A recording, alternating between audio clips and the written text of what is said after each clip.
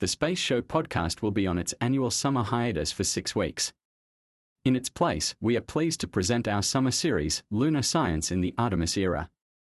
Lunar Science focuses on the science to be done on and around the Moon by both robotic missions and the crewed Artemis missions. Lunar Science.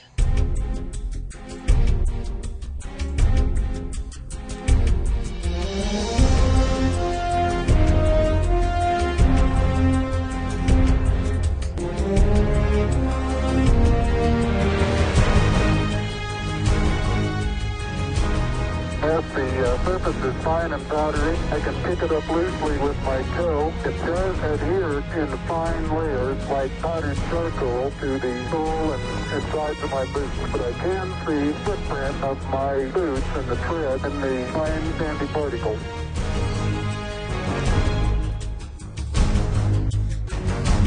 Welcome to Lunar Science, the series in which we discuss the scientific investigation of the Moon and its environment in the Artemis era.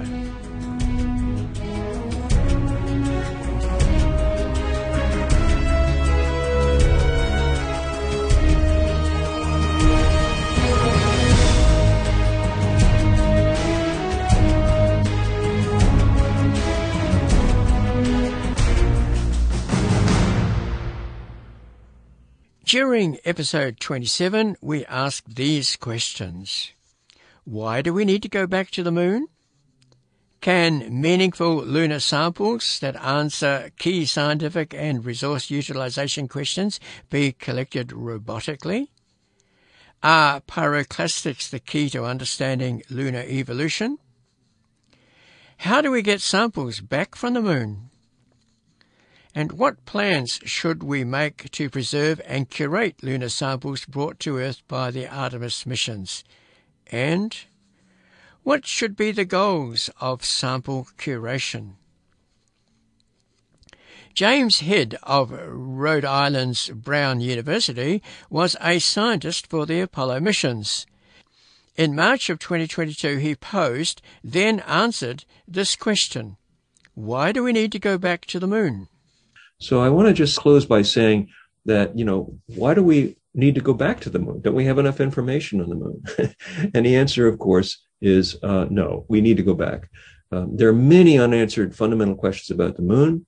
As I pointed out, these provide real insights into early Earth history. And it's a foundation for understanding the other planets and satellites. Everything we learn about the Moon informs us about these other planetary bodies, which are harder to explore. It also enhances this kind of exploration. It enhances national pride and prestige. Pride is how we view ourselves. Prestige are how others view us. Any country that's engaged in space exploration, India, ESA, Japan, United States, Russia, they're all building on their own national capabilities, and they're building pride in how they can accomplish things and prestige in their own people, but also prestige in how others view them. This really enhances international cooperation. This is critically important. I'm very honored to have been a member of the team of the Moon Mineralogy Mapper on Chandrayaan-1, and it was just an amazing mission. And learning from my Indian colleagues and collaborating and cooperating with them was absolutely fantastic. It also provides a challenging but relatively easy access. You can get to the Moon and get back relatively easy. We can do both human and robotic exploration. Both of these are possible, which helps us to understand how we would approach going to Mars, for example. What's the ratio of human and robotic exploration capabilities? And of course, for any country, it's a driver for technological development. If you can send something to the Moon, then, you can develop various kinds of technologies that will help improve life on the Earth, life in your own country, and applications to a whole host of different kinds of scientific and technological capabilities, global warming, other types of things like that, energy resources, water resources. It also encourages science and engineering synergism, as I mentioned. If we can get engineers and scientists to work together, we can solve Earth's problems as well as planetary problems. And again, for me, this was very true for myself. It was an inspiration for me to work on this. This is what brought me into this kind of career, inspiration for youth and a basis for enhancing diversity. In the 1960s, sadly, I mean, it was the way it was. It was largely a male culture. Men were the most active participants. There were some women, there were some people of color, but they were really underrepresented significantly. So if we were so successful in Apollo, think of what we can do with engaging the other 50% of the population, women, for example, and minorities, and also the rest of the world, the talent that exists outside of the United States or your own country. Think about that. Think of what we can do. So it's an inspiration, I think, for everyone. And the future really is international coordination and cooperation. Coordination means we talk and we work together to plan our own missions. Cooperation means actually working together like we did on Chandrayaan-1 and fly instruments on each other's spacecraft and so on. So I think that's the future. And I hope through Apollo, I've been able to show you that that's what we hope to do in the future. And I look forward to helping all of us develop these kinds of careers that are so rewarding as we did in Apollo. Thank you very much. Both the Soviet Union and China have robotically collected samples of the lunar regolith and brought them back to Earth. Mike Seibert of Maxar Technologies had this to say in July of 2020 about how Apollo samples were collected and how using robotic scoops might be of benefit in the Artemis era.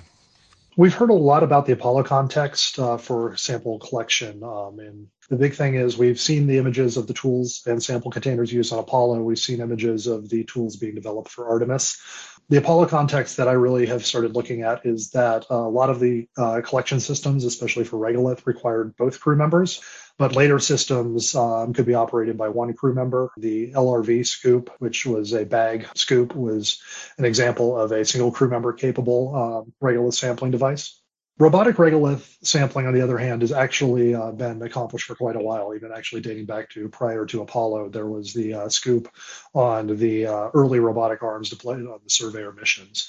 But on Mars, we have seen robotic scooping of samples and actually sample transfer to instruments. You can use that as a proxy for a sample collection container. It's been done on Viking, Phoenix, Curiosity, but so far the only mobile scooping platform that we have really sent to date to Mars is Curiosity, and on the Moon for mobile scooping has been the Apollo astronauts. So coming up on the Moon, there's also going to be future robotic scooping capability with the Sampler robotic tech demo payload, which I'm one of the co-eyes on, which forms the backbone of the concept that I'm going to talk about. So the notional system concept that we have been working on is for robotic sampling of regolith. This would be rover mounted, allow access to the surface to do bulk regolith sampling, and then depositing the regolith into sample containers that would then be able to self-seal. So this would be with the crew potentially in the loop to pick a selection site or a crew out of the loop. It's a robot arm that we envision being able to be mounted to the LTV when that is deployed, or a common system could also be used across multiple rovers, whether crewed or uncrewed. So the big benefits of doing robotic regolith sampling, and I bet you're asking why we're talking about robotics when we're focusing on crew science. One of the big ones is consistent sample collection and caching. We can, with the robotic trajectory planning, we can have the scoop pass through a trajectory along the surface to collect a skim sample, just more of a rough scoop sample, or be able to even excavate some of the surface to acquire shallow subsurface samples. Also, there is potential ability to allow for sieving of samples prior to deposit in the sample containers or during deposit in sample containers. The big one, though, is that this would free up a lot of crew time on the surface. When the rover hits a station of interest, you'd be able to have the sampling system either autonomously collect a sample or be teleoperated from a location that isn't with the crew that is currently on EVA. Big benefit is reducing the collateral dust deposition onto these spacesuits. We can adapt the system, as I mentioned before, onto multiple rovers. If you adapt it onto a pressurized rover, this could eliminate the need for an EVA to do a regular sample collection. So the crew could effectively have this sample collected while they're drinking their morning coffee on a long trip. And with the expected remote operation of LTV and especially the LSSMS class rovers, the rovers could be repositioned slightly to allow for these targeted sample collection to occur when the crew is not present, either if the crew is off the rover doing EVA tasks in the immediate vicinity, or if the crew is not present on the surface in any capacity. So going to the punchline, doing a robotic sample on crew rovers allows you to have samples over a larger area collected during a much shorter time. The crew rovers move fast and cover a lot of distance. Had a fourth drive been occur on any of the Apollo missions with the LRV, their total distance driven would exceed that of the Opportunity rover on Mars, which is the current reigning rover champion.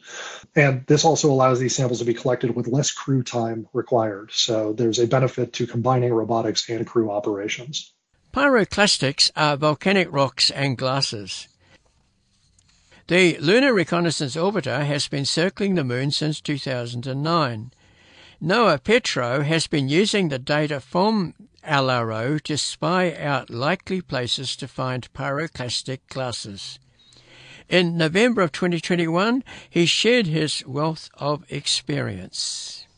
What are the value of going to pyroclastic deposits? And so we propose 4 potential landing sites, some on the near side, some on the far side, and some on the western limb, that would provide insight into the deep interior of the moon, as well as the possibility of volatiles derived from the lunar interior. Of course, we know that there's a range of pyroclastics across the surface of the moon. Some were sampled at all of the Apollo landing sites, most famously, of course, Apollo 17. But if we can go to some of these more unique features and constrain mantle compositional variation in situ, that would, of course, be a very valuable thing. The ultimate goal has to be getting some of these fragments back into our labs on the Earth. We know that sampling of volcanic glasses is important. Artemis SDT calls that out multiple places. We know from orbit that there are a number of these really interesting features across the moon. We want to understand, where did these glasses come from, how much volatiles might be found inside of the glasses, and what is the relative fraction of glasses versus quenched materials in these deposits. We visit multiple of these features. We get to see, again, varieties in formation, mode of emplacement, as well as compositional differences. So first, let's talk about one of my favorite pyroclastic deposits, the Oriental, the so-called KISS. It's a ring feature about 75 kilometers in radius from a central vent. Has a very distinct compositional source, this intermediate position between the Procalarium creep terrain and the Felspathic Highlands terrain.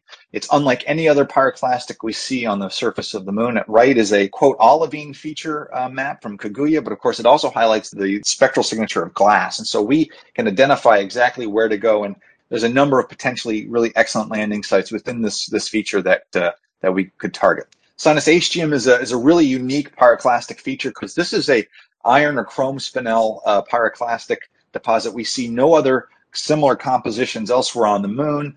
And so targeting this would obviously reveal a very interesting part of the lunar mantle expressed at the lunar surface. I call into, as a particular target, the so-called beacon crater. We have a NAC DTM of it. It would be a compelling target for sure. This was the area of my introduction to lunar science back in 2000, Oppenheimer. It's a crater on the far side of the moon in the South Polacan Basin. It's a floor-fractured crater with several localized pyroclastic deposits. Not only would we be able to sample mantle material from underneath SPA, but of course the possibility of trapped volatiles, as well as obviously addressing SPA science, would be compelling here. And lastly, Lavoisier on the northwestern hemisphere of the moon near Oceanus Procellarum. Again, another unique feature and different mantle source from the other visited pyroclasts. So with these, we obviously want to get the material, want to scoop into the regolith or drill, ingest the material, look at it with spectrometers at the surface, and get bulk composition of the glass through any number of mechanisms to complement the remote sensing data. Enhancing capability, we want to go and drill into this to look at potentially variations as a function of eruption. So whether or not there's lateral variations if we have a rover, or vertical variations in how the material erupted on the surface. But again, we're all aiming towards getting these materials back as a real enhancing capability.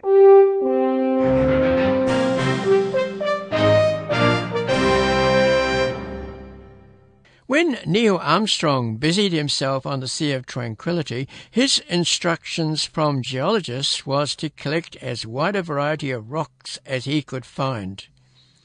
Before sealing the collection box, he thought it a bit empty. So he scooped up some of the loose regolith and placed it into the box.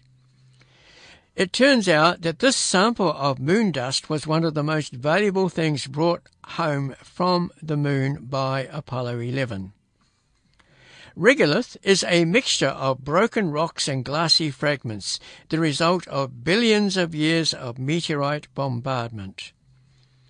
In July of 2020, Clive Neal of Notre Dame University was pondering the questions and priorities for sampling. In particular, what mix of rock versus regolith should the Artemis astronauts collect? What are the science questions and priorities for sampling? Are the highlands materials at the south pole of the moon different from those in the Apollo collection? Do we actually see more magnesian, ferroin and orthosites? And again, if assuming impact melt samples are present, there's an issue here of how do we then assign them to impact craters. So there's going to be quite a forensic analysis in order to do that, and will we ever be able to do that with complete confidence? Is there a compositional dichotomy between near side and far side basaltic materials? And then what are the origins of the polar ice deposits? And again, cryogenic sample return. And I put question mark there because we'll get onto that in a little bit. And what are the exploration priorities for sampling? Again, polar ice deposits come front and center here. What are the impurities and how are they distributed? Geotechnical properties of the lunar regolith to inform Artemis base camp plans. So I'm hoping that we have kilograms of regolith samples being returned, which would also be useful for science.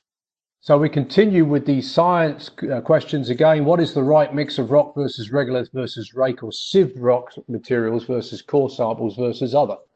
Tough question. And I don't know. It depends upon the science, and we can learn from Apollo. I would say that a bulk regolith contingency sample is the first one to collect. So that we have that for both science and exploration. Representative sampling of hand specimen size rocks and larger samples, and we can see examples of that with Big Muley from Apollo 16. And then the core samples and with the ANXA project ongoing, we know how important those are. And they may take on an added importance for actually testing if these hydrogen suppression zones exist around these deep PSRs, that we may be able to actually get to those volatile deposits without actually going into these rather interesting environments at 40 Kelvin. Rake samples, of course, yes, they're going to be important for gathering and high grading rocklets. And there's going to be a difference from Apollo, again, because of the polar ice sampling.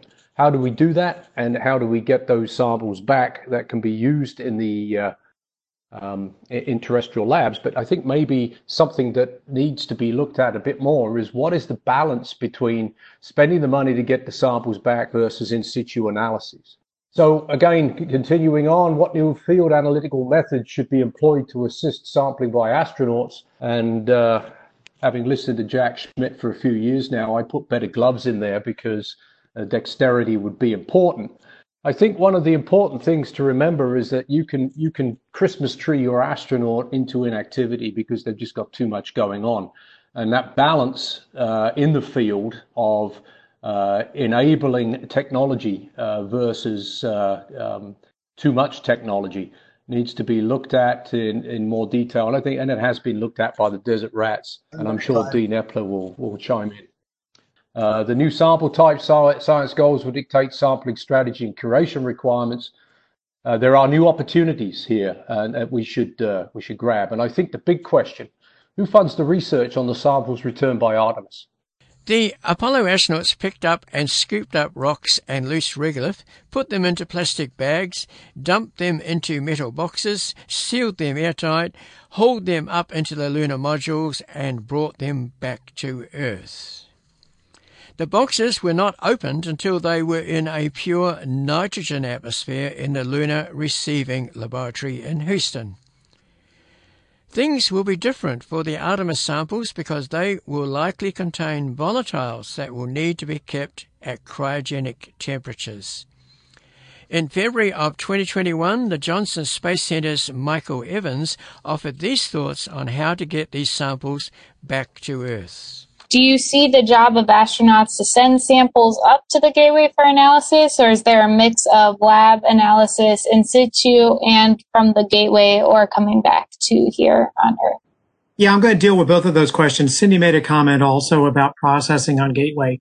I don't believe the astronauts will be processing samples once they're bagged.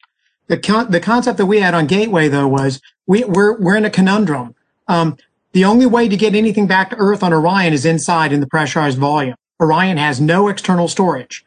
So if you bring anything up to Gateway on the surface, you have to bring it inside where the crew is, and then you have to transfer it to inside storage on Orion. Maybe somebody down the road will come up with a trunk on an outside of a vehicle, perhaps Dragon. But to bring that sample from the surface inside, the concept we were using, working with the Curation staff, is to double bag. Basically, once the sample has been captured on the surface and sealed, you then bring it up to Gateway, and while it's in the glove box, before you bring it into the pressurized environment, you double bag it. You seal it again in case there was damage to it. That way you don't contaminate your crew on Gateway, and you don't contaminate the sample. So that was the concept of that. We're not talking at all about having the field geologists do mass spec or microscope or analysis of the samples, at least not in the near term. I mean, maybe somewhere down the road, but not now. The Apollo samples have been curated at the Johnson Space Center for half a century. Scientists can request samples for study, either destructively or on loan to be returned. The Lunar Receiving Laboratory is open to the public where you can see scientists at work. Julie Mitchell will be in charge of the curation of the Artemis samples. In July of 2020, she described what will happen to these new samples. I'm hoping this presentation will give everyone a nice overview of some of the work we're doing in terms of optimizing sample return for Artemis. I also want to just introduce this topic as something that I hope everyone will think about. So the Artemis mandate, I think most folks are familiar with this, but I'm just going to give a very quick overview of the Artemis program, that the United States will lead the return of humans to the moon for long-term exploration and utilization, followed by human missions to Mars and other destinations. And the real key point of the mandate was the part that said that the plan is to return American astronauts to the moon within the next 5 years. And because this was 2019, that gives us a target of 2024 for the first landing on the moon in the Artemis program. So Artemis is broken into 2 phases, and so I'm not going to go through all the details of each phase here, but I do want to give folks a sense of the architecture. So the first Artemis missions will not be landed missions. Artemis 1 and 2 will be missions to the moon and orbiting the moon and preparing us for the first human landing, which will be Artemis 3, and that is the one that is targeted to take place in 2024.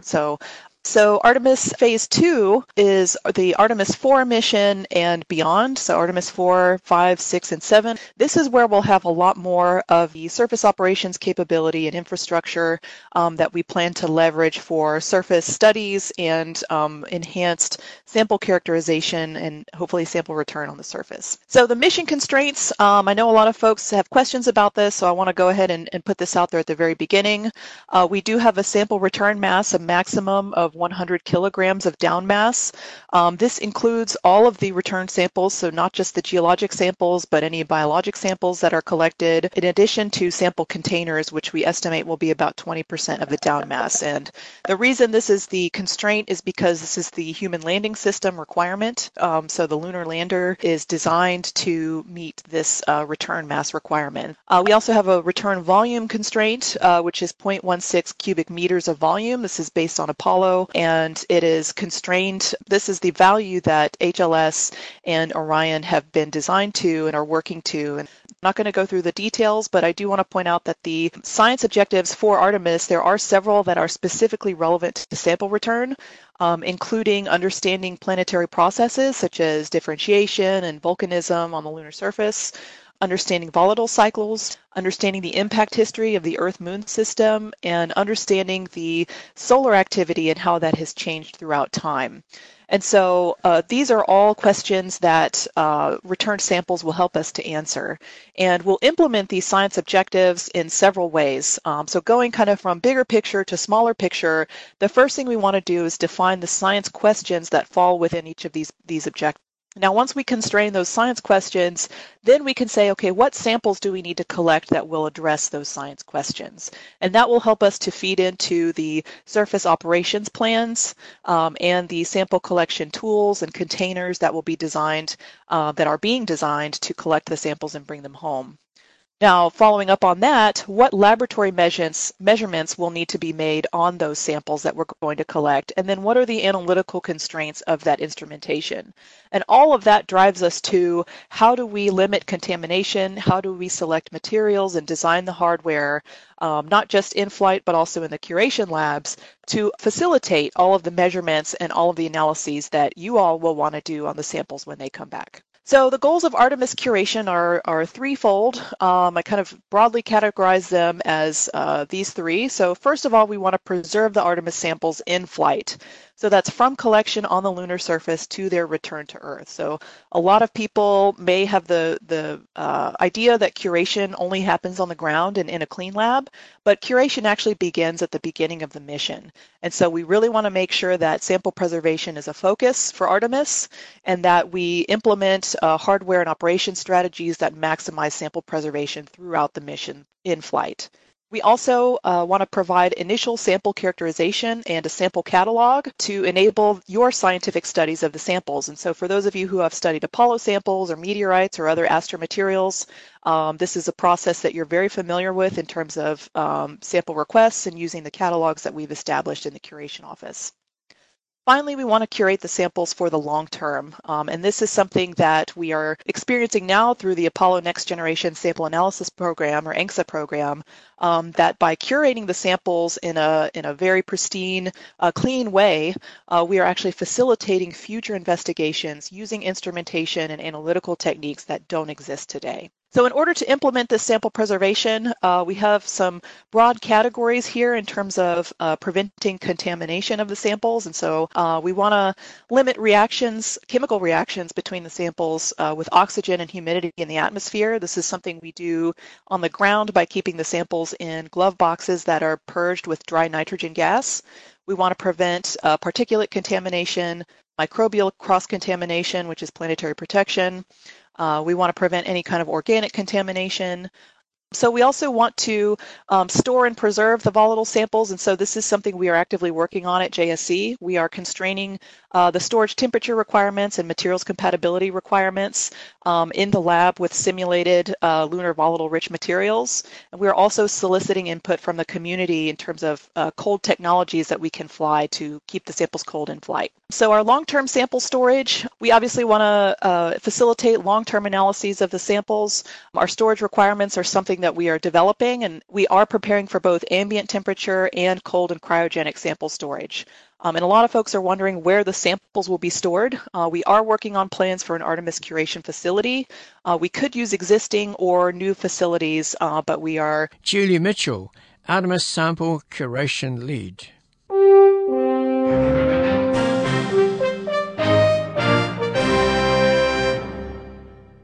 In April of 2021, Julie had these additional comments. I'm Julie Mitchell. I'm the Artemis Curation Lead, and I'm going to give you hopefully a pretty quick update on what's going on for Artemis Curation, starting with a little bit of background info. So the goals of Artemis Curation very broadly are listed here. The first goal is to preserve the Artemis samples. We definitely want to make sure that the samples are not altered in any way, or at least any alteration is minimized after collection and when we're curating them in the labs here on Earth. We also want to provide initial sample characterization and catalog development, which we call preliminary examination, to help enable scientific studies of the samples that we're bringing back. And then we also want to enable those scientific investigations using both current and future technologies via long-term sample storage and distribution. This is something that has been done very well for the Apollo samples, and anyone who's aware of the Apollo Next Generation Sample Analysis Program or ANGSA program will see the value of well-curated samples. The first is the finding that Artemis should collect a diverse set of sample types. And the reason this is important for curation is that we need to make sure we are capable of and prepared for preserving those diverse types of samples. But we also want to make sure that sample collection and in situ measurement are complementary, and so we should do both of those. And the reason I bring this one up is that in situ measurement is very important, especially when we start talking about volatiles. We want to make sure we have some idea of the types of volatiles we'll be collecting, because depending on what volatiles are there, that has some pretty big impacts on how we're going to collect the samples and curate them once they come back. The specifics of how much sample we'll be able to bring back really depends on the final HLS results. And so I'm quoting the requirements here, but I want folks to be aware that the down mass for samples isn't just for geology samples. It also includes biology samples, which have been mentioned previously, human health samples, the containers that the samples will be in. And so it will be very important for us to understand what the down mass is so we can refine our efforts and plans for how we're going to curate the samples. We are prepared in the curation office at JSC to curate these samples, whatever form they may be in, whether they're small class, large class, core samples, and so on. Contamination is a big deal as well. You've heard a little bit about contamination previously, and this is something that, of course, is very relevant to curation. Obviously, in flight, we want to mitigate contamination, but once the samples get back, we want to make sure that we keep the samples as pristine as possible. And so I have listed here the different types of contamination. Those three bright blue boxes at the bottom there, those are the volatile specific types of contamination that we are really doing a lot of technology development on. So now I'm going to focus on volatile samples quite a bit. A lot of challenges there, of course, in terms of hermetically sealed samples and so on. Cold stowage is a top priority effort for Artemis. It's being worked by all of the different NASA mission directorates. So another couple of things from the Artemis SDT report. Of course, we want to have a fair and open and impartial sample request and allocation system. Talking about sample characterization and cataloging, this is what I mentioned before as preliminary examination. So when I say PE, I'm talking about that sample characterization cataloging. And so for rock and particle samples, this typically follows a process of documenting the sample by taking photographs, quantifying the amount of sample by weighing it, classifying the sample by roughly looking at rock type and things like that, and then providing a sample identification number or subsample number to that material. For volatile sample, we're going to have a different paradigm, and we want to make sure that we have a very well-established and robust process for doing preliminary examination on the volatile samples when they come back. And long-term sample storage, of course, this is incredibly important. As I mentioned before, the success of the ANGSA program really shows how well and how important long-term sample storage is. And so we want to make sure we do this for Artemis as well. And so we're preparing for both ambient temperature and cold and cryogenic sample storage and processing. At JSC right now, we are still working on where exactly the samples will be stored, but we're looking at multiple different options, including new versus current facilities. And once we make that decision, of course, the community, all of you, will be notified of that. Thank you. If you want to touch the moon, you don't actually have to go there. There are several lunar touchstones that the public can, yes, touch. One is at the National Air and Space Museum in Washington, D.C. A second is at the Saturn V building at the Kennedy Space Center in Florida. I have heard of a third in Mexico City, but cannot personally confirm this as, unlike the first two, I have not seen and touched it. There is a fine large rock on public display at the Tidbinbilla Deep Space Tracking Centre in the Australian Capital Territory. Well worth a look. And there's dozens of tiny fragments housed in museums around the world, although many of these are not now on public display.